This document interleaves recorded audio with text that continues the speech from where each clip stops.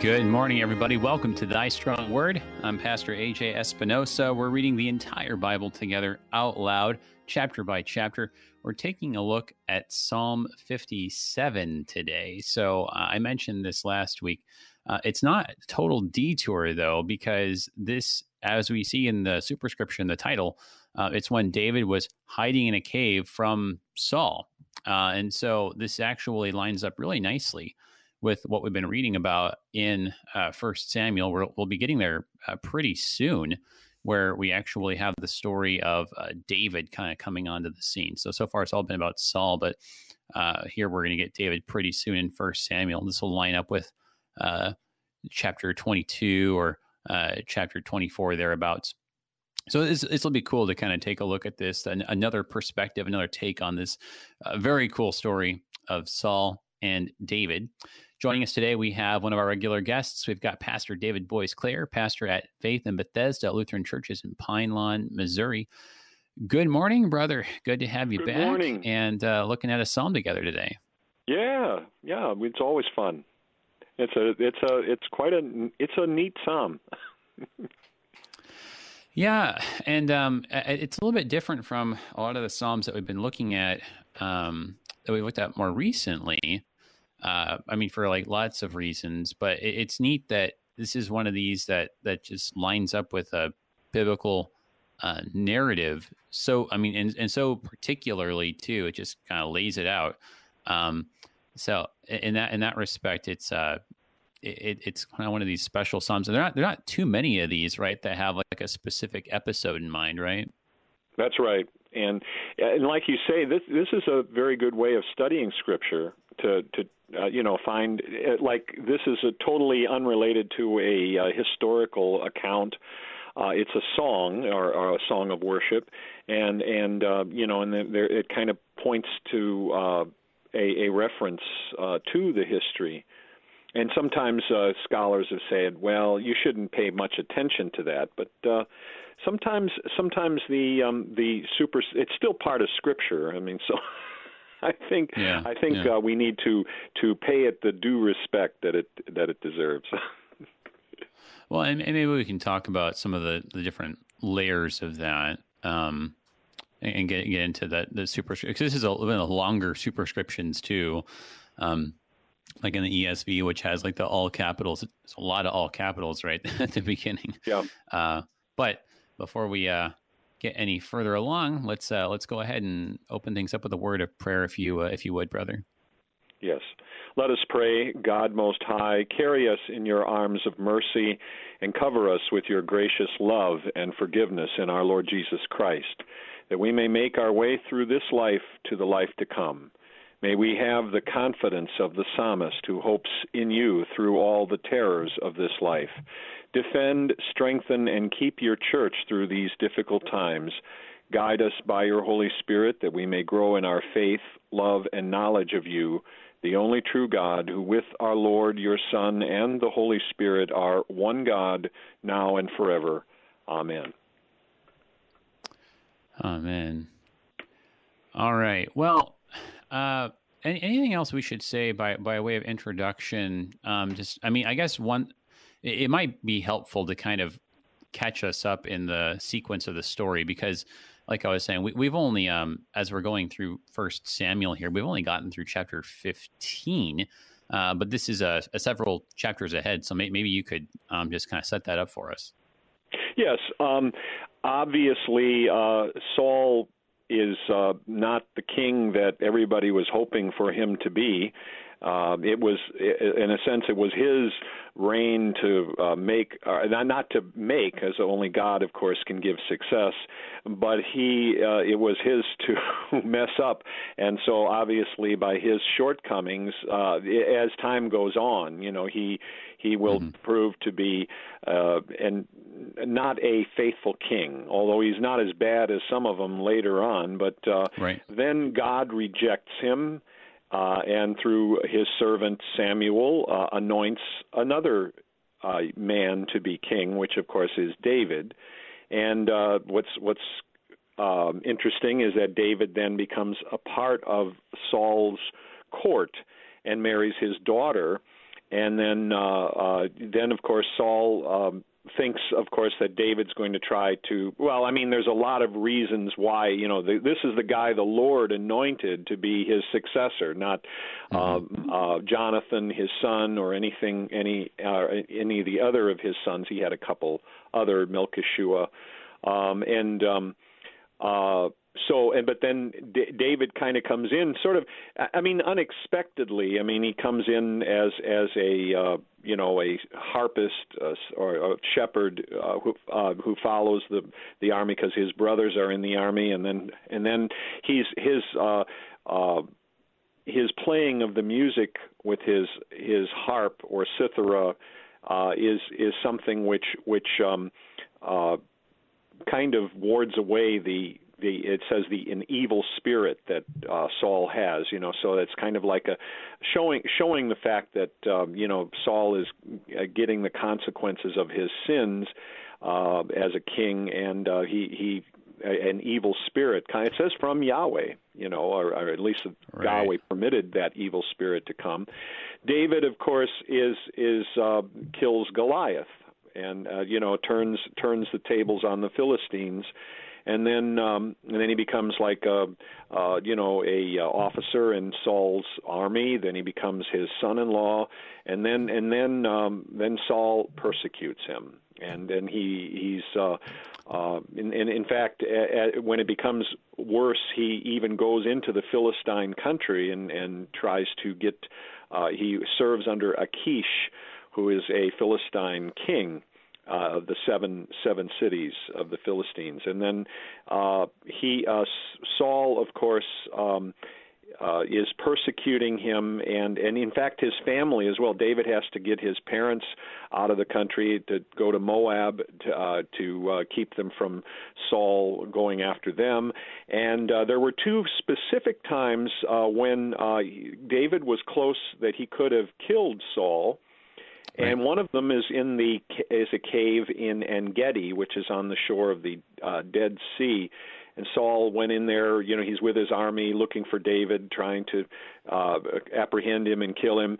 And he goes in the cave to relieve himself. And David and his men are in the back recesses of the cave. And David comes up close enough to cut off his cloak.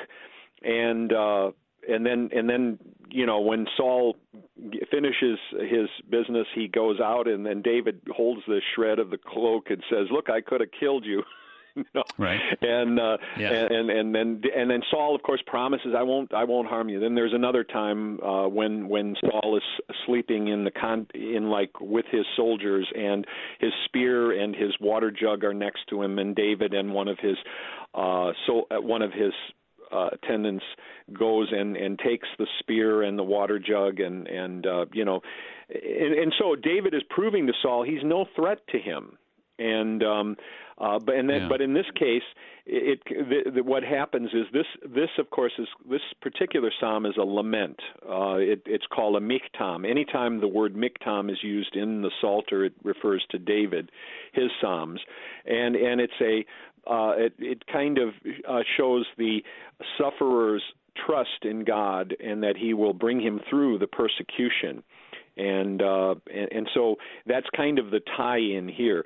So that's why I kind of like to think that this psalm may have been written by David when he was in En-Gedi in the cave there, and he confronted Saul in that way. He was also in a cave in the city of Adullam, which is in southern Judah, or in the middle of Judah, where David and his men also hid. So that's kind of like does that kind of give us but basically you have a situation where you got the two the king and the one whom God has anointed as king. Yeah, no, I think that's helpful setting it up. And I think it helps setting it up too, just from the very beginning, like with some of the very first words with ideas like of refuge and mercy, or even the language that we'll see, like about the storms passing by. It's when you kind of think of it as you've laid it out with this, David hiding out from the king, looking out for him like this in the situation.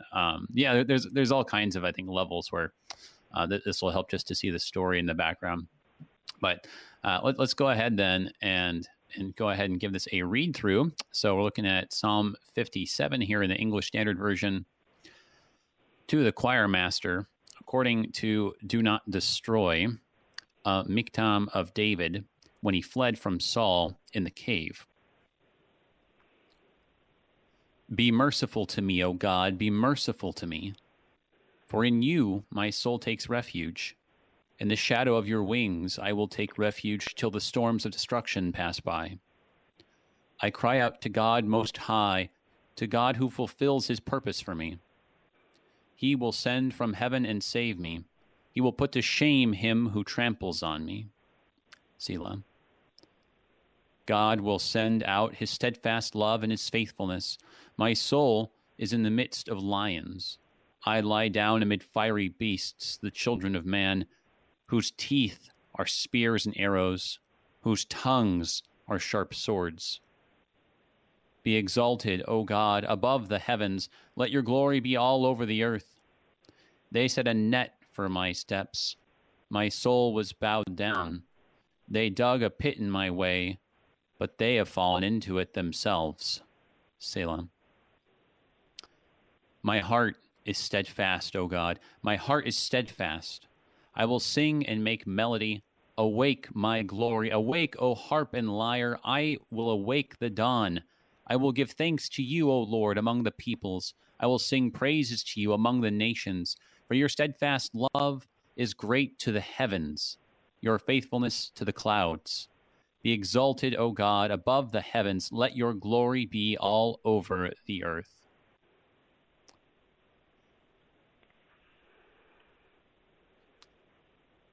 I think the thing that that strikes me about the psalm is, well, I mean, it's funny for some reason. I think that during this read through, I couldn't help but think of Daniel in the lion's den. That I mean, the whole language of hiding in a cave and there being lions all around with teeth and the tongues, right? The imagery is very much there's animals, right, all around me, but that I'm gonna, his hope is that in the morning he makes it, right, like this language of awaking the dawn. So I mean I don't know to what extent we can make the connection between that between this, which happens before everything with Daniel. It would have been written before that, but that was actually just for some reason where my head was going. Oh, I think it's just natural for us, it has, like, and in the case of Daniel, of course, the lions' mouths are closed so that they cannot harm him. But of course, then when his persecutors are thrown in by King Darius, they're just torn up by the lions. And then right. It's interesting. It's like this becomes a metaphor for people that oppose us in the world, where it's right. Like you think of the lion has the teeth and the claws and there's even one translation which talks about the animals breathing fire, so like a dragon. And in this particular case, of course, it's like the children of men whose teeth are spears and arrows, and the Psalms are very colorful and graphic in telling about the evil of the sinner. That they're like their tongues are like the tongues of asps. Where the poison is right in the tongue itself, and here it's like the mouth is the source of harm to the person who trusts in God. Well, in the mouth and what's in the mouth, I mean it's an interesting kind of motif to be comparing, because you were mentioning how closely tied or even related David and Saul become. I mean, David actually becomes Saul's son-in-law. And even before that, he becomes the court, like a musician or a harpist or something like this, right? Or I guess like lyrist. He becomes the real close friend to Jonathan, Saul's son. I mean, their love for each other as friends is legendary. And it's like Ruth and Naomi, so it's kind of like a model for, and so it was almost like he was a member of Saul's family rather than Jesse's family. And this is, in a sense, you have the psalm which talks about my bosom friend who lifted up his heel against me. Of course, is a prophecy of Judas doing that to Christ. In a sense, Saul is kind of saying, well, here's somebody who I thought was like in my family, and he turned against me. See, that's how Saul rationalized his persecution of David, where he'd say, he turned out to be a traitor. He turned out to be an enemy to me. But David was so close to Saul and his family. Well, so I think so that you I mean that's what makes the conflict between them like all the more poignant. I mean, and we saw this too earlier where Saul is willing to kill his own son Jonathan because Jonathan, albeit unwittingly, right, breaks the rash vow that he made. So I mean, Saul demonstrates that, and he won't be the last king to demonstrate that a willingness to turn even on family members or even his own son. But going back to the mouth idea, right? That there's this unpleasant, spirit that God sends on Saul, and it's in chapter 16, which we'll I think look at next time, where David's first connection before he becomes the son-in-law is just to be the one who's gonna just play the lyre, and just calm him down and provide this music that soothes him. So I mean that's I think a very that's a neat contrast when you appreciate that in the story. That here in Psalm 57, you've got the teeth of spears and arrows and the tongues of sharp swords, whereas David had been one whose tongue had made a sweet melody that had calmed and soothed Saul. So I mean, like that kind of juxtaposition of he's using like his mouth like an animal to try to swallow me. Whereas, right. I was using my mouth to speak soothing words and to make music and to help him. I mean, that really, that's a contrast there. And it's just so tragic. And the story shows that the reason why God chose David, because David, is after God's own heart, is the Lord, the one that, and it isn't that he was a tall or he was a great warrior. Saul was a very tall man.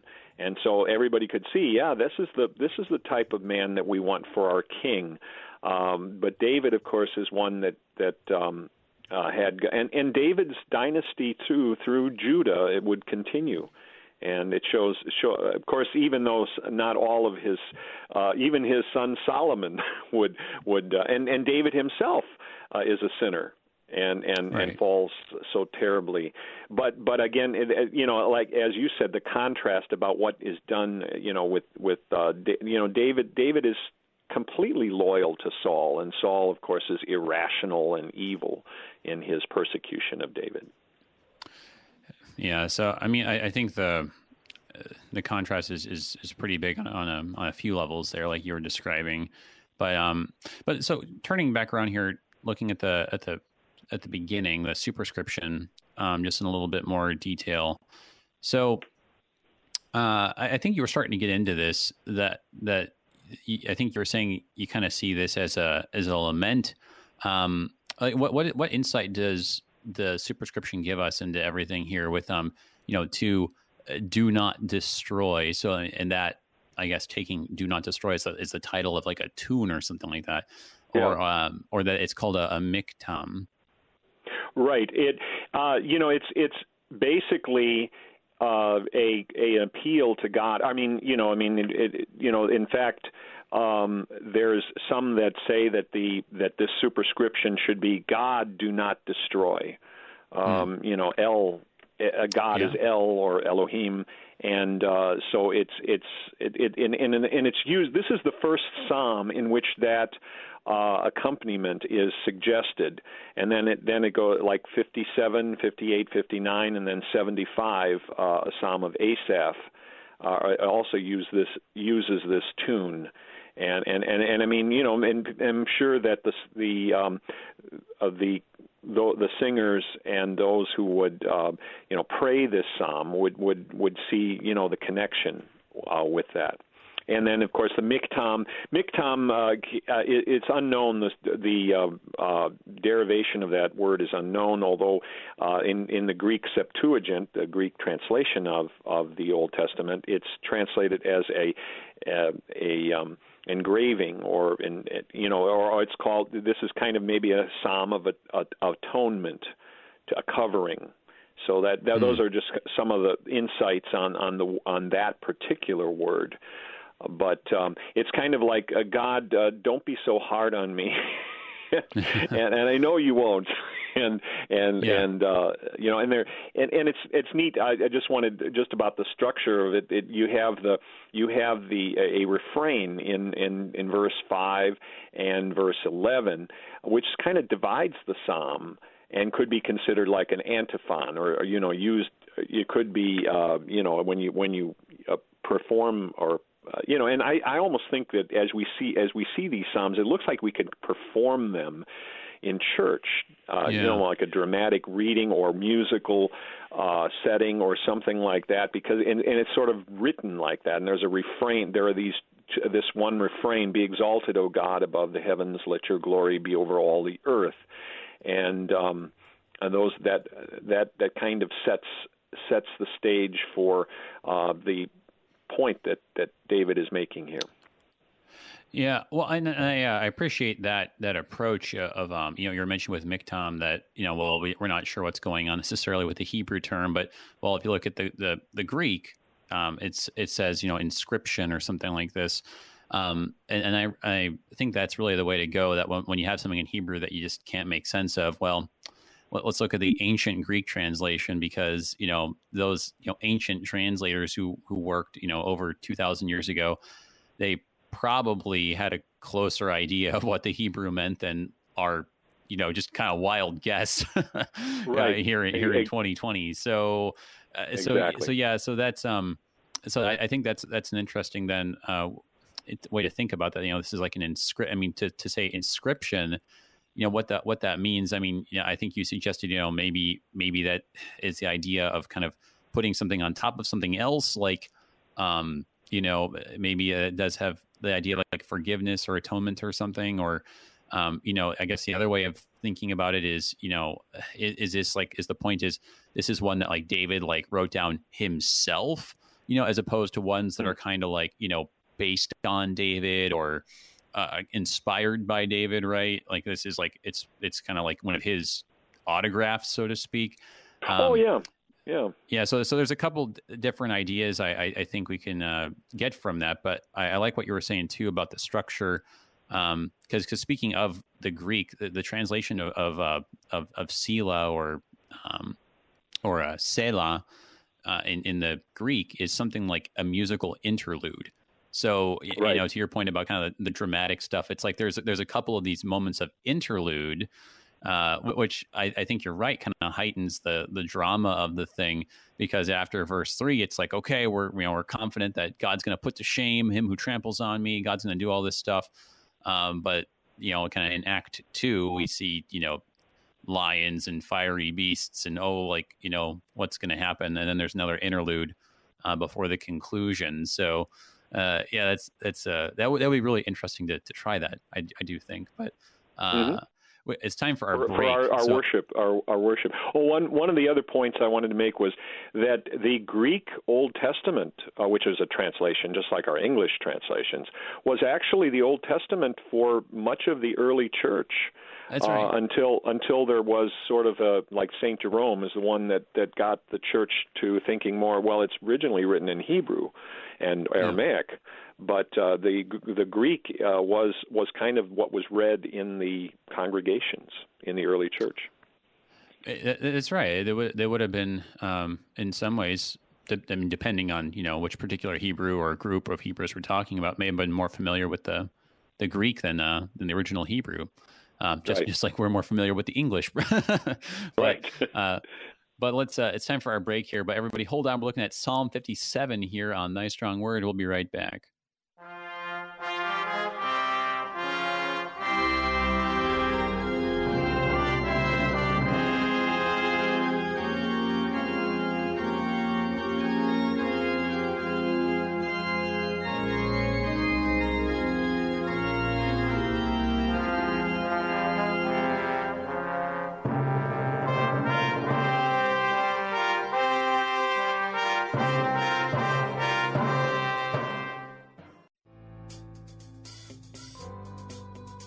The USA is the third largest mission field in the world, and church planting is one of the most effective means of making new disciples, new missions to new people and new places. Get ready to plow the fields. Check out the Mission Field USA podcast produced by the LCMS Office of National Mission. You can find it at kfuo.org or anywhere you get your podcasts.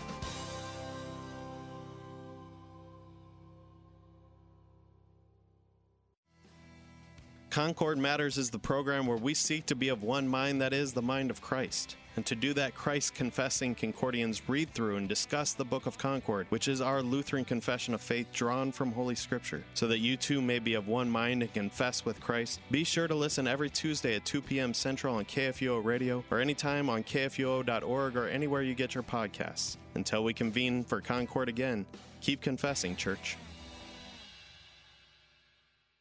Our listeners and supporters are talking about Worldwide KFUO. Yeah, I think your programming is just wonderful. I love the emphasis on the traditional tunes rather than the modern music. Keep up the good work. Thank you. To leave a message on the KFUO comment line, call 314-996-1542. That's 314-996-1542. Christ for you, anytime, anywhere. Worldwide KFUO.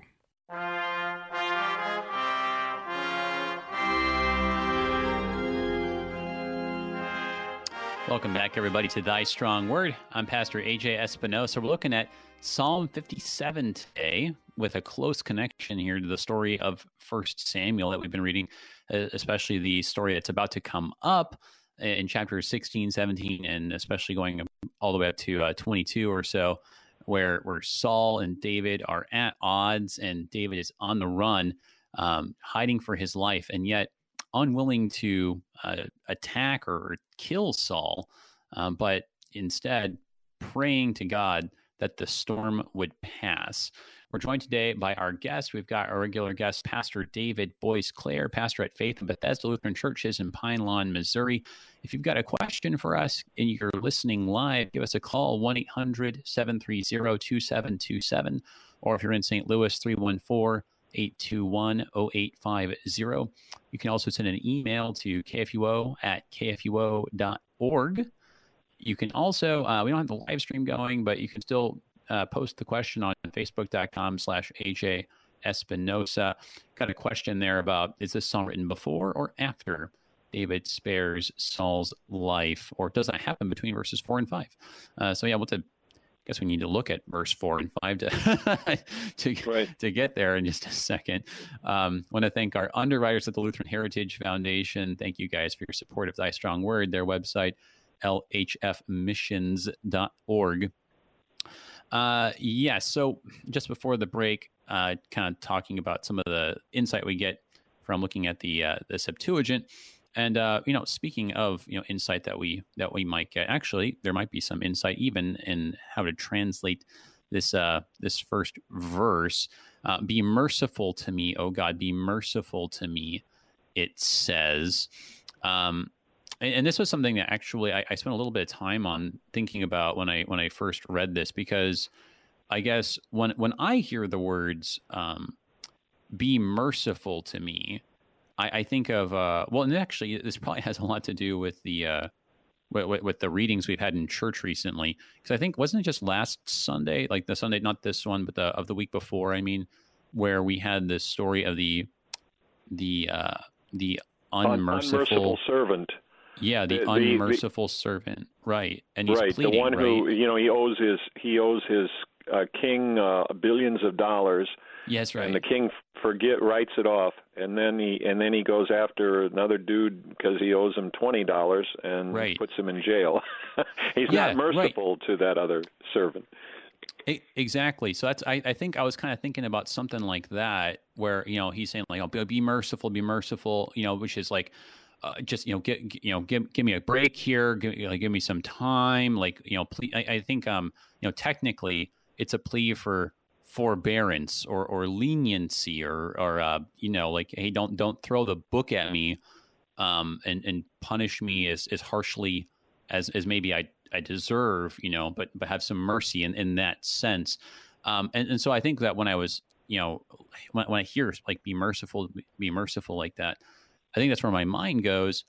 But then I looked at the Hebrew, and I was just struck by this, because it's not necessarily a term for, like go easy on me, or kind of like, hey, would you stop punishing me so bad for the bad thing I did? But this is a phrase that's actually translated in many other places. Be gracious to me, even in the Aaronic benediction, may the Lord make his face shine upon you and be gracious unto you. That it's actually about grace. Yes, and mercy. What mercy is not getting what you deserve. When we ask God for mercy, we deserve hell. We deserve to be punished forever. We deserve, because of our sins. And Saul, it's interesting that how we read Saul's activities. He's just doing as sinners would often do, is really messing up and offending God. And when we pray, have mercy on me, is don't give me what I deserve. Be gracious, as you said. It has the idea of God's loving attitude toward us for Christ's sake. And that's what having mercy is in this case. And notice how it's doubled.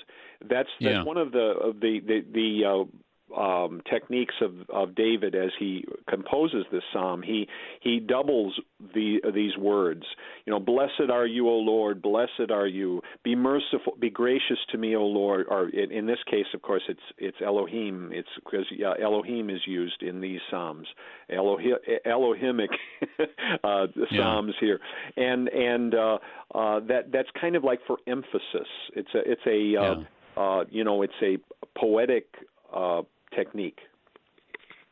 Yeah, well, yeah. No, and it's interesting the way it the way it does open up like that. I mean, like it's in some ways it's like just the Haneni Elohim, be gracious towards me, O God, is almost just kind of like a summary of the entire psalm, almost like a title or something like that, as the first lines of songs often are, right? Right. The Latin, in the Latin, it's miserere mei. That is the title. In other words, if they're in church, in the Middle Ages, and they say, well, which psalm should we sing? The miserere mei quoniam. That's this psalm. So they know which psalm it is. And it's like, as you said, I think it's a perfect title and theme of this psalm. So then, so I think your comments about like what mercy entails are a helpful way of thinking about what mercy is, and then kind of guiding us into thinking about really what God being gracious is.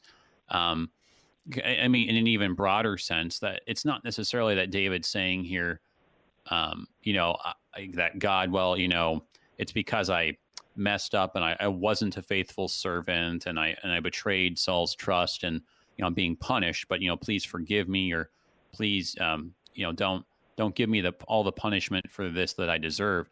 I mean, this is on the contrary, as you were saying earlier, whereas Saul has been shown himself to be unfaithful towards his son-in-law, David's shown himself to be exceedingly faithful, and in fact, he's going to prove that in the cave when he doesn't take Saul's life, even though most people would be inclined to maybe take a shot at that as a way of just hey, well now I can sleep easy and know that he's not after me anymore.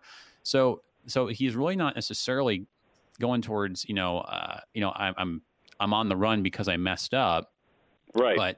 But God, right. would you show me favor? Would you take pity on me? Would you would your face smile on me? And I think that's really interesting, because it's like Saul should be the one who giving him favor and being gracious with him, right? I mean, David's only been good to him. Back when he was initially put into Saul's court in chapter 16, I mean, he initially has the favor of Saul, right? I'm trying to remember like where, because Saul's like, hey, I need somebody who can like help me out here. And what is he? Yeah, this is great. In verse 22, it says, Saul sent to Jesse saying, "Let David remain in my service, for he has found favor in my sight," which is literally hein, the same root, grace, in my sight. So David should be getting grace from the face of Saul, but he's not. And so given that, the solution is like, well, he's not giving me what I deserve, so I'm going to get after him and turn the tables. But like, well, you know what? I can't get it from Saul, but I know I can get it from God, which is, I just think that this is like the fascinating move, right? It's just, I feel like our human nature is to just want to exact revenge or just turn the tables on the person. But David just does it differently. He just pivots. He just says, well, if I can't get the good things from people, I know I can get them from God. Well, and it's interesting is that those that are left no option, and like David is like he's hunted, he's persecuted, and so on. And Luther once spoke about like poor people who are taken advantage of by the rich, and Luther says you better watch out, because they're going to call on the Lord, who will avenge them, or I mean, they will. He will show his favor toward them. He will be gracious to them. He's very, very attentive to them, and that's kind of the idea here. Here I am. I can't even be in my own country. I have to go among foreign, uncircumcised people, and I'm being driven out, and it's like God be gracious to me. And grace, of course, is that's the center of the gospel. And you got the word chesed in this psalm as well, but it's God's riches at Christ's expense, or the acronym for grace. God's riches at Christ's expense. So absolutely. So I mean, grace is that central idea, just that idea of, I mean, it gets back to the idea of someone who's in a superior position, who is able to grant, like you were saying, riches, right, to someone else who is in a lower position. And so, even though David has been, chosen by God to be the king, I mean, he's the one who defeated Goliath, right? He has the attitude and the self-perception of one who is low before God, who is high, right? And and that's actually the way he talks about him. In verse 2, I cry out to God Most High, and in verse 3, He will send from heaven and save me. And then down, it was, I think, at the end of it, right? In verse 10, you mentioned Hesed. There it is in verse 10. For your steadfast love, Hesed, Again, that's the word for like faithfulness or loyalty. Again, what he is not getting from Saul, what he should be getting from Saul, but he's not, so he's asking for it from God, is great to the heavens, your faithfulness to the clouds. So, yeah, at the beginning and the end, we see it, this orientation of seeing God as high, mighty, the ultimate source of good and faithfulness and grace, even that's even there and faithful and working when the sources that we expect those things on earth are not working and have been unfaithful and have turned on us and betrayed us. Exactly. And you know, mentioning verse 10, it's just that the beautiful metaphors that are used. You know, I'm thinking of Psalm 103, and I wanted to mention that in connection with another verse. But as high is the heavens are above the earth, so high is, you know, so great is His love toward us. As far as the east is from the west, so far has He removed our transgressions from us. And you know, it just it just shows the fullness of the gospel, which we cannot be measured. You know, there's no end limit to that pure fountain of love that God has for us in Christ. And it's that, and he binds himself to that. That's what the word hesed. I remember in a class that I had, I pointed out, as Noel Freeman said, that hesed was just grace, and then my professor said no, it also is that God binds himself to us. That it is His steadfast love. That is, you know, he is the one. He will keep His promises even though we don't. You know, that's right. And it just is so powerful with God's favor and love in Christ. Yeah, that's right. It's right. It's like the idea of a connection. I mean, and loyalty. So, you know, and again, like that he had a connection with Saul. You know, when Saul went, and I mean, because I think didn't Saul give his daughter in marriage to David as one of the rewards for defeating Goliath, if I'm recalling correctly? No. He David was sent on a mission to get I don't know, 50 foreskins of Philistines. Oh, there's that. Yeah. Yeah, he would kill so many Philistines, and then he would circumcise them, and he'd have all of those. And David, of course, doubled it. You know, he got the double of what Saul expected. That was the bride price.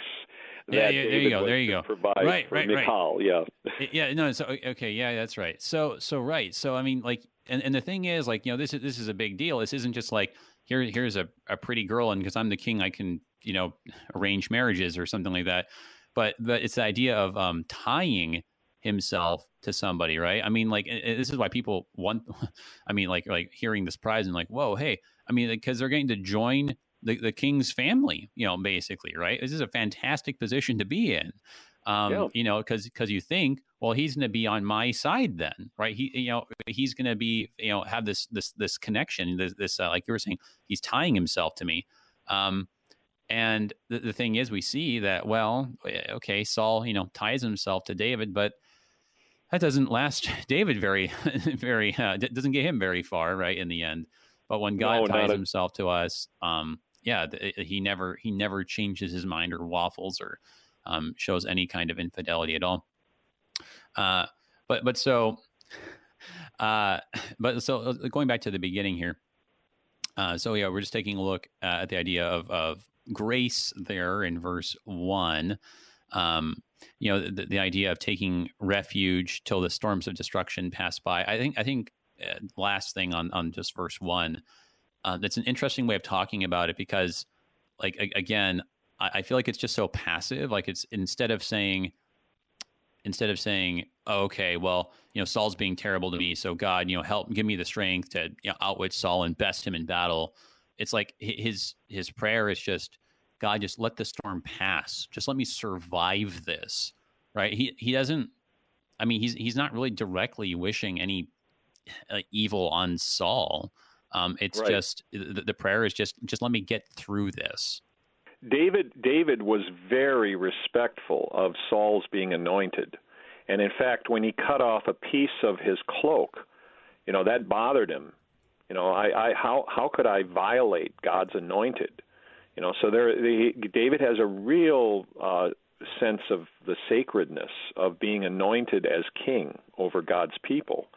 And that's something that's, and you're exactly saying, it's kind of like a situation where, one example is like Queen Elizabeth the First, and her sister Mary was queen before her, and Mary treated her sister very badly. And then Queen Mary, of course, was married to King Philip of Spain, and she said to Elizabeth, you're not going to tell my husband about this. You're not going to say I mistreated you, are you? And Elizabeth said, I must not do so.